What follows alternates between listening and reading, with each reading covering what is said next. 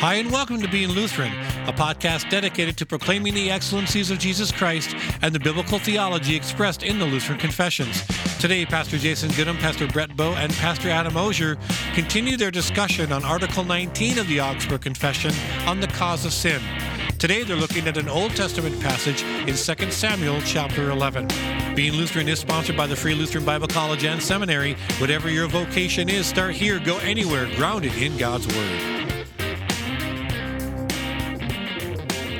Welcome to the Being Lutheran podcast. I am Pastor Brett Bowe, and I'm joined by Pastor Jason Goodham and Pastor Adam Osier. All right, we are in our Old Testament episode on Article 19 of the Augsburg Confession and its apology on the cause of sin. The cause of sin, which, if this is not the worst story in the Old Testament... I'm just waiting for Adam's top response after we read it. Yeah. This is awful. Yes. It's not a good story. It's terrible. And, I mean, you got... I guess maybe the worst one... The end of Judges is pretty dark. Yeah, I was going to say, the end of Judges, the guy and his concubine that he quarters her and dismembers the corpse, and the two sisters in Ezekiel. Oh, yes. Ezekiel 16 or whatever. That's pretty bad. Right. This is pretty close, though. Sure. Some of the darker... Judah and Tamar in that whole line is pretty ugly. I think in who it is. Yeah. And who it is makes it awful as well because of the contrast we have. Can anybody guess what our story is? I was going to say, we haven't actually said it yet. We're talking about David and Bathsheba in 2 Samuel 11. Indeed we are. Indeed we What I was just fretting about is which artwork I'm going to use for this episode, because normally I take public domain paintings off of Wikipedia. There's no paintings of a guy on a rooftop looking over. You should get like a picture of one of those rooftop pools that they have in some of the high-rise complexes in New York. We'll do that in Florida. Yeah, because the thing about Renaissance era paintings is they had much less problem with incidental nudity than we do today. Yeah. It's definitely not a story you want to Google, I don't think, or an individual images of.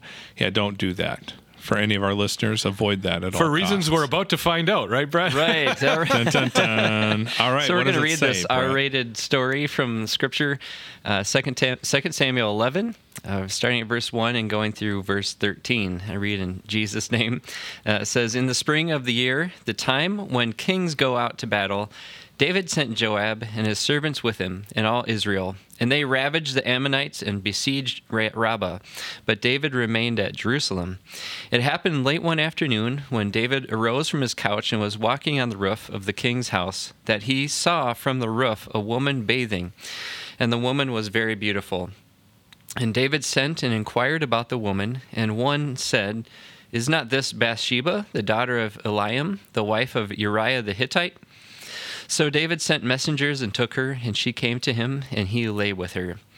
Now she had been purifying herself from her uncleanness. Then she returned to her house, and the woman conceived, and she sent and told David, 'I am pregnant.' So David sent word to Joab, 'Send me Uriah the Hittite.'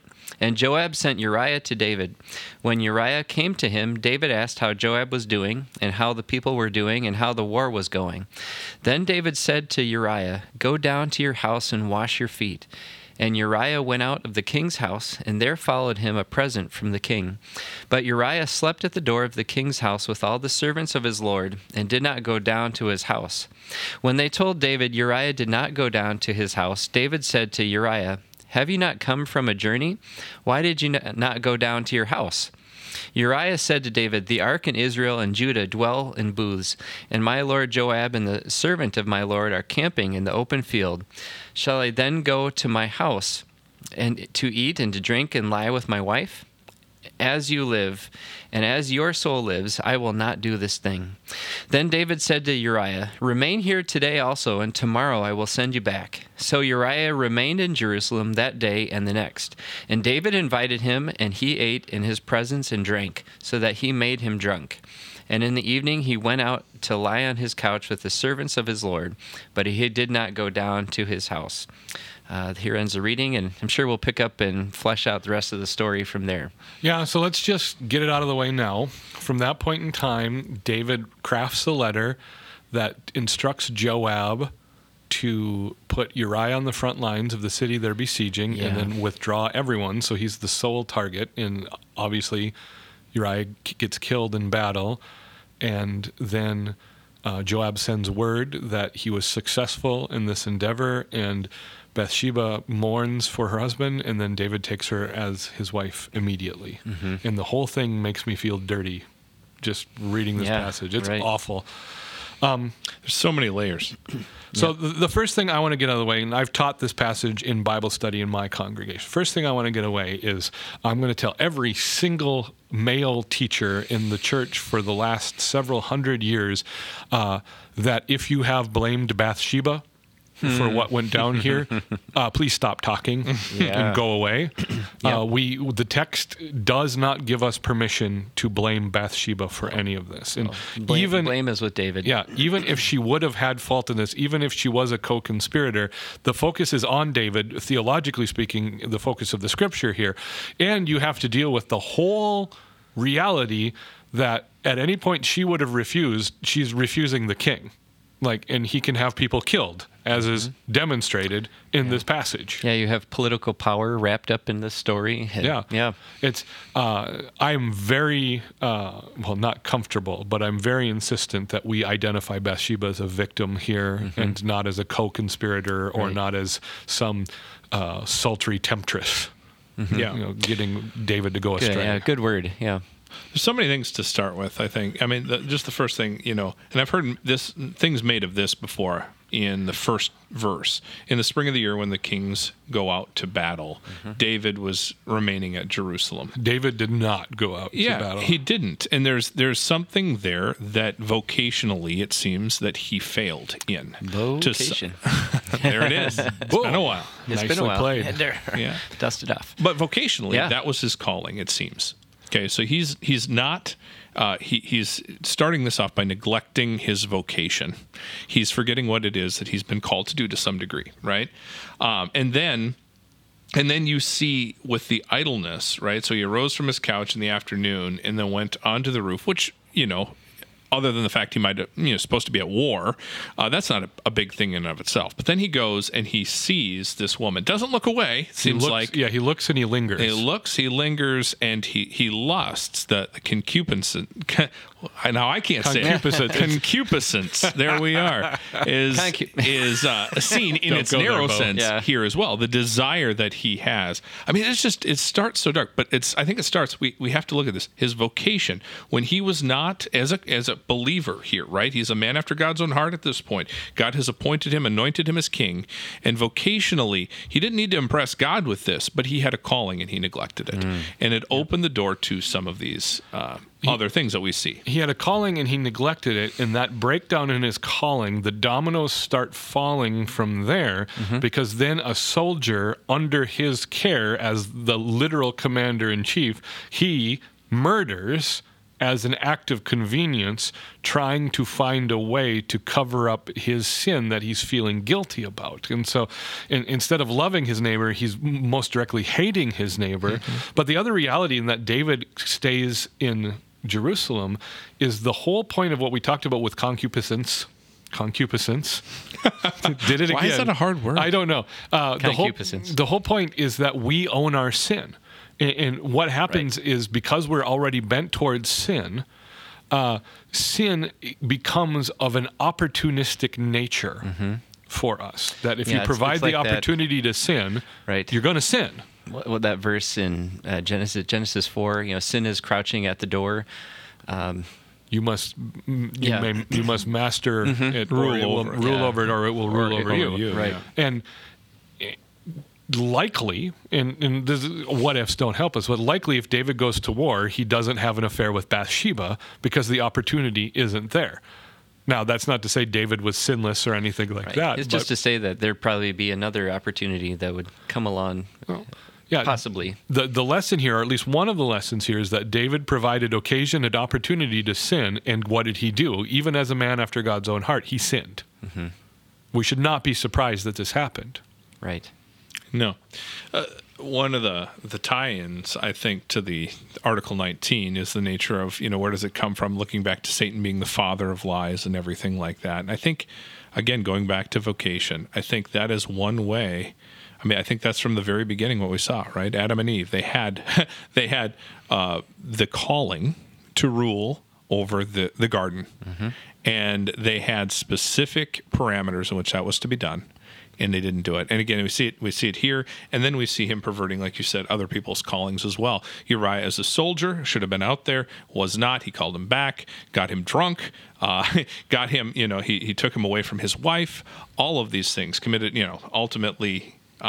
Joab is involved, and it's a dark story. Yeah, it's the type of story that once you start down the path of sin, you feel like you have to add another sin on top of it. And I think I joked one time in my congregation that this passage, this story, it feels like David is playing Ten Commandments bingo or something, of just trying to knock them all off. Yeah. In reality, he's acting out the last half of Romans chapter 1. Yeah. Where you have that repeated phrase, and God gave them up, and God gave them up, and God gave them up. At each opportunity David would have for repentance, he sins again, increasing his guilt, right? So he's on the roof, he's walking around in the cool of the evening instead of doing the hard act of war, and he looks and he lingers at Bathsheba.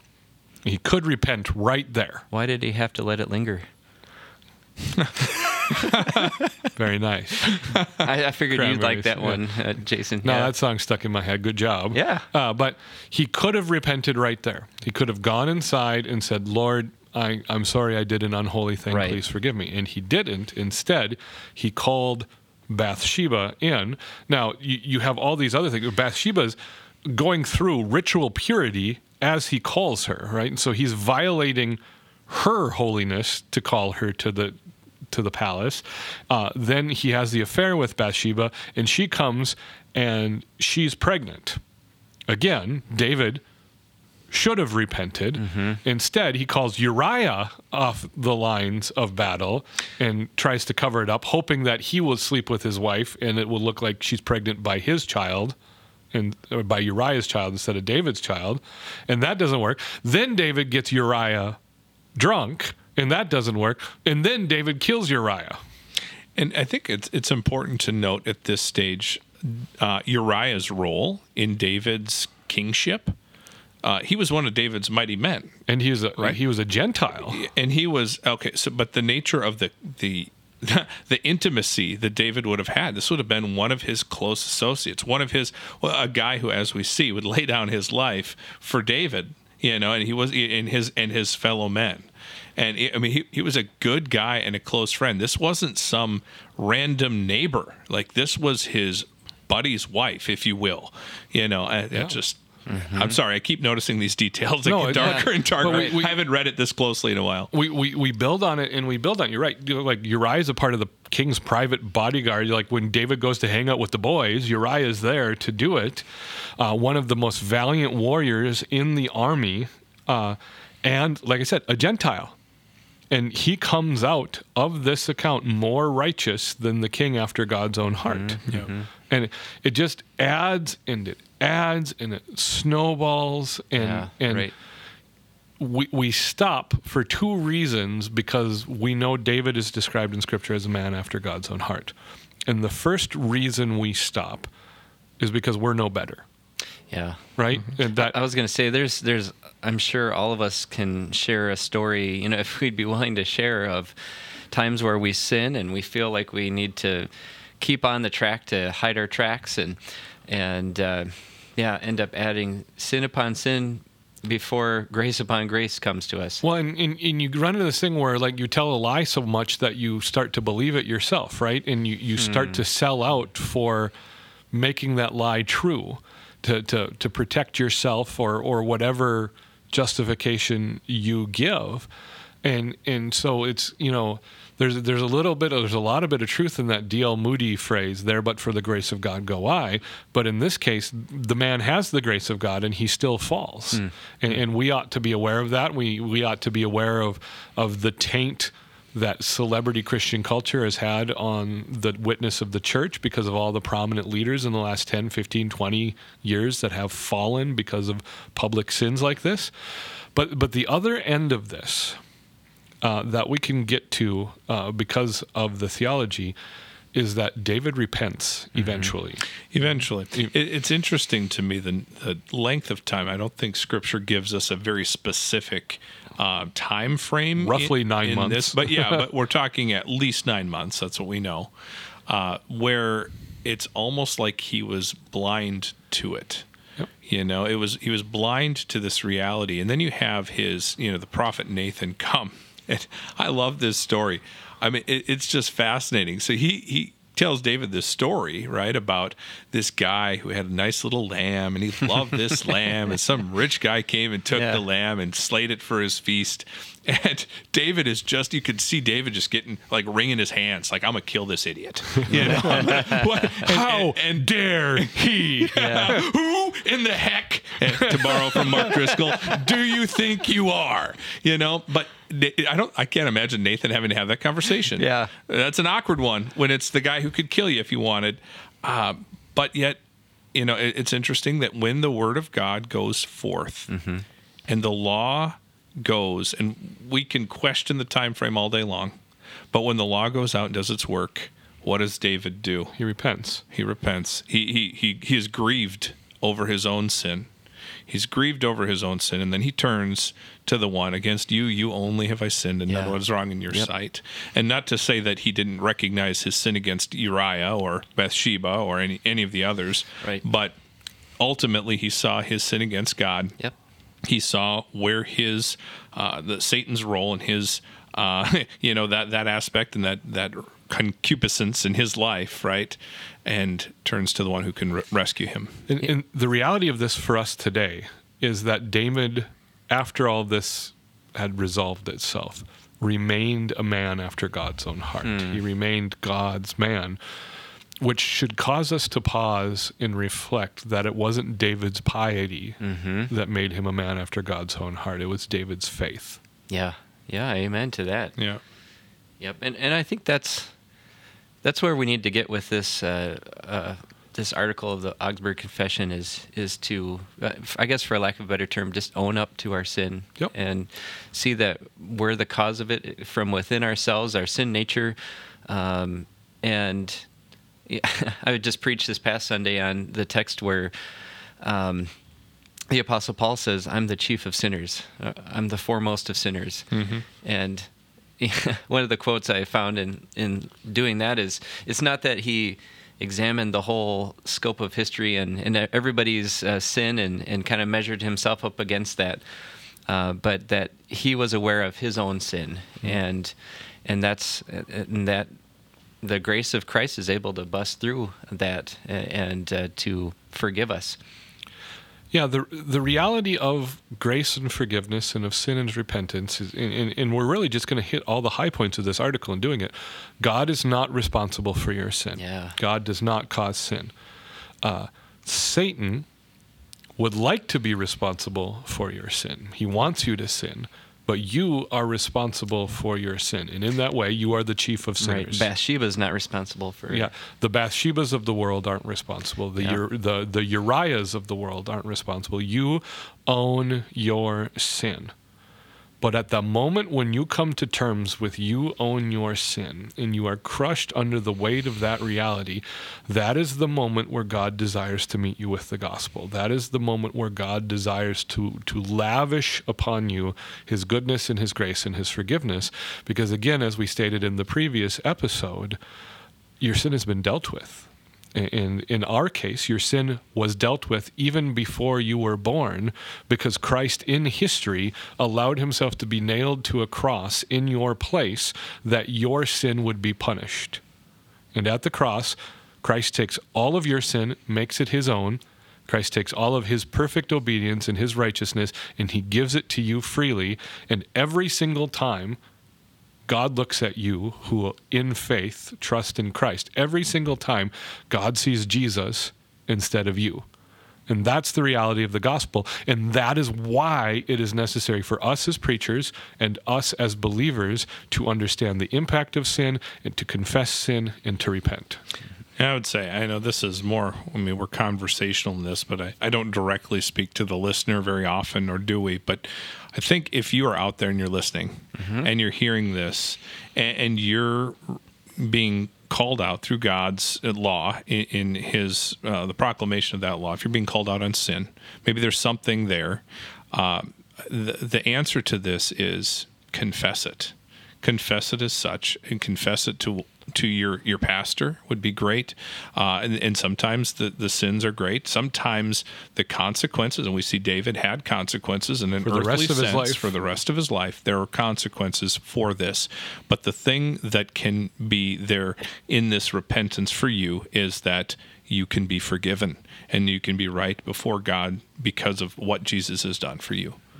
Amen. Amen. That's a great word to end this episode on.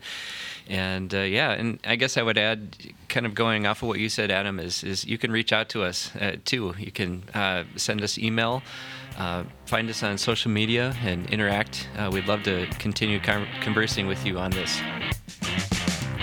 Thank you for joining us. Please look us up on the web at beinglutheran.com. Also, invite a friend to check us out on Spotify and iTunes. Please join us next week as Pastor Jason, Pastor Brett, and Pastor Adam continue their discussion on Article 19 of the Augsburg Confession, looking at a New Testament passage. For the latest from the Free Lutheran Bible College and Seminary in Plymouth, Minnesota, visit flbc.edu. God bless you and have a great week.